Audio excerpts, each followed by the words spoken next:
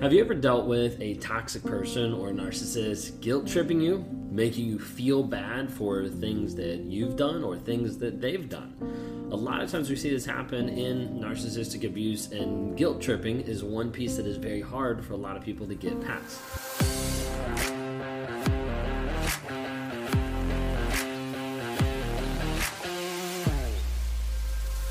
If you guys are new here, my name is Ben Taylor. I'm a self-aware narcissist on this channel to provide awareness, growth, healing, and change. I'm the founder of Raw Motivations, the creator of the NARC app, and your guide in the 45-day Clarity Challenge that you can access at claritychallenge.net.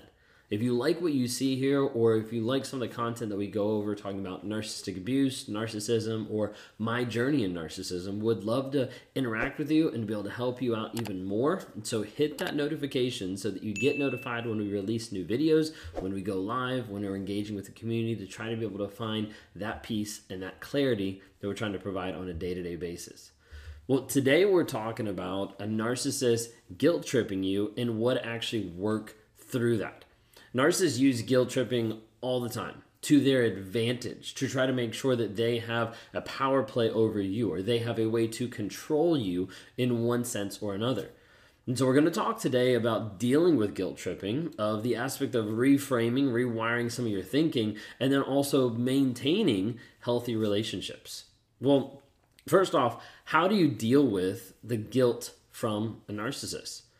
A huge part of being with a toxic person and with a narcissist is the guilt tripping, is putting it back on you, putting the blame on you, attacking you for the things that you might have slightly done or the things that they did that they're trying to make you feel bad about you. All in all, it's a huge aspect of projection. It's a huge aspect of them wanting to make sure that they blame you so that they don't feel bad about themselves. We've got a whole bunch of different videos about that. But how do you actually deal with it? Well, one of the first things is to get to the place of educating yourself about the tactics. Because the tactics are very sneaky at times, of trying to put the blame on you, trying to make sure that it is your fault. Oftentimes I've made an example of a narcissist will say that it's your fault, and when that doesn't work, they'll take it back, repackage it in a different way, and then say it's our fault. Nothing actually changed. You're getting the same exact package. You're getting the same exact blame in their mind. They just took off the why. Instead of it went to our fault. And a lot of times people will take the blame.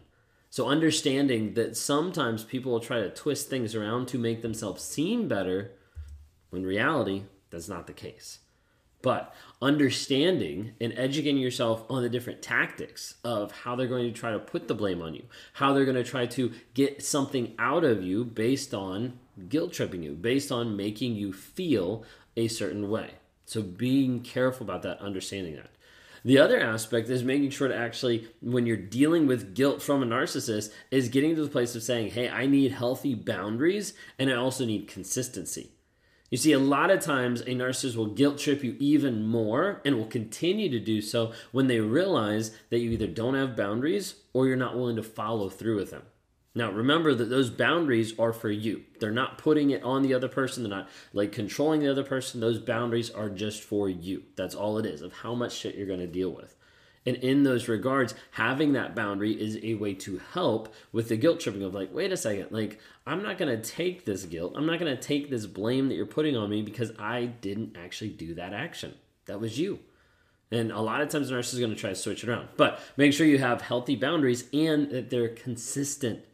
That's one of the biggest pieces that a lot of times people miss, is they'll set a boundary, but then they won't follow through. They'll set a boundary, and then it won't matter a week later. And for a narcissist, that means that anything that you set a boundary on, one, doesn't matter, and two, means that whatever you set, they can walk right past.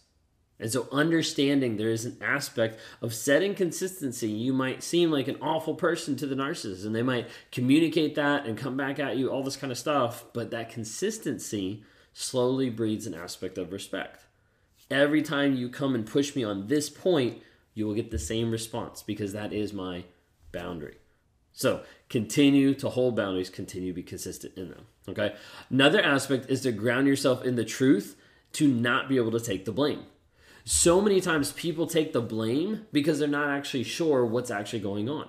Now, oftentimes this has been manipulated and pushed and prompted and pulled so many times from the narcissist, but people get to the place where they start to believe the gaslighting. They start to believe the abuse that they've been put through, that the narcissist is making them feel like it is their fault. When you start to ground yourself of like, wait a second, this is actually the truth. Journaling is a fantastic option of being able to write down, this is what happened in this scenario. This is what happened in this argument, in this discussion, whatever it might be. And then you're able to see, wait a second, this wasn't my fault. So I can't accept this guilt. I can't accept the blame that the other person is trying to put on me. But grounding is really key and really essential to be able to help in that process. The other aspect is get with a support community. Like get with supporting friends or family that understand and are able to help support you in that. Find a community that knows about narcissistic abuse, about the guilt tripping, about pieces like this to help you stay sane. That's one of the reasons why we created the NARC app, Narcissistic Abuse Recovery Community, to help people in a community environment to get advice, to have counsel, to be able to get that support that they need from people that they don't have access to in their lives that understand about narcissism. Well, I wanted to bring up the aspect of strategies to help with thinking and with overcoming the guilt. And part of my focus here is I wanted to focus on the aspect of guilt first to kind of just talk through it a little bit. In two aspects, you need to understand with the narcissist that guilt equals manipulation. Guilt is meant to manipulate you.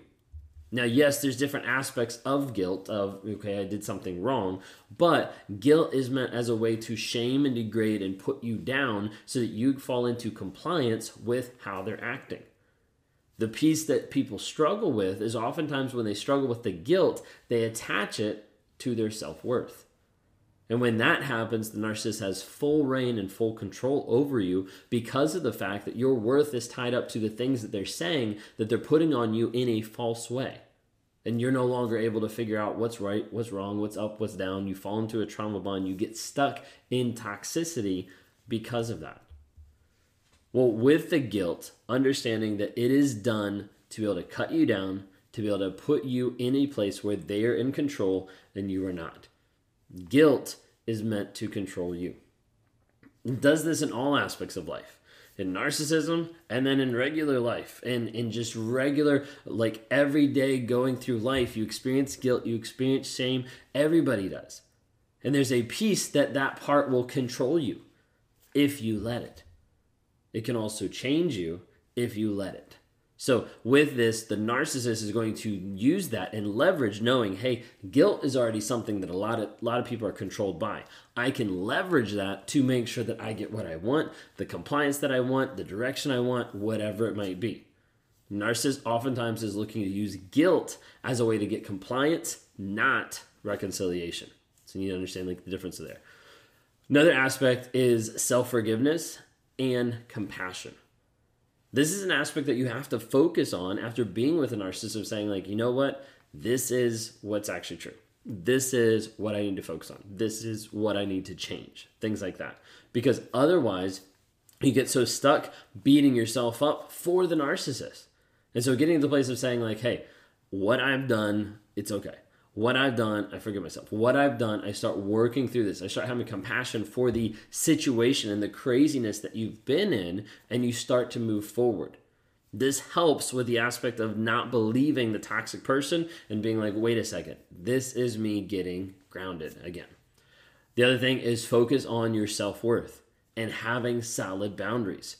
When you start to focus on you and the direction that you're supposed to go, you start to construct your own boundaries that are extremely helpful and healthy because it is based on the direction that you're going, not based on previous events that you don't want to experience again.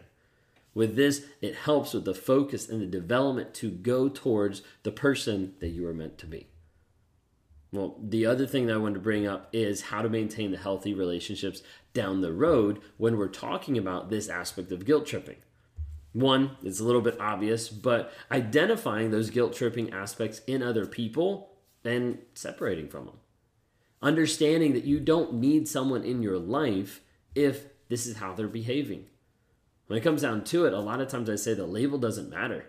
Toxic or not doesn't matter, but how are they actually treating you? What are the actions? What is the quality of life that you're experiencing with that person? So many times people want to latch onto a label. At the end of the day, if they're being toxic, cut them out of your life.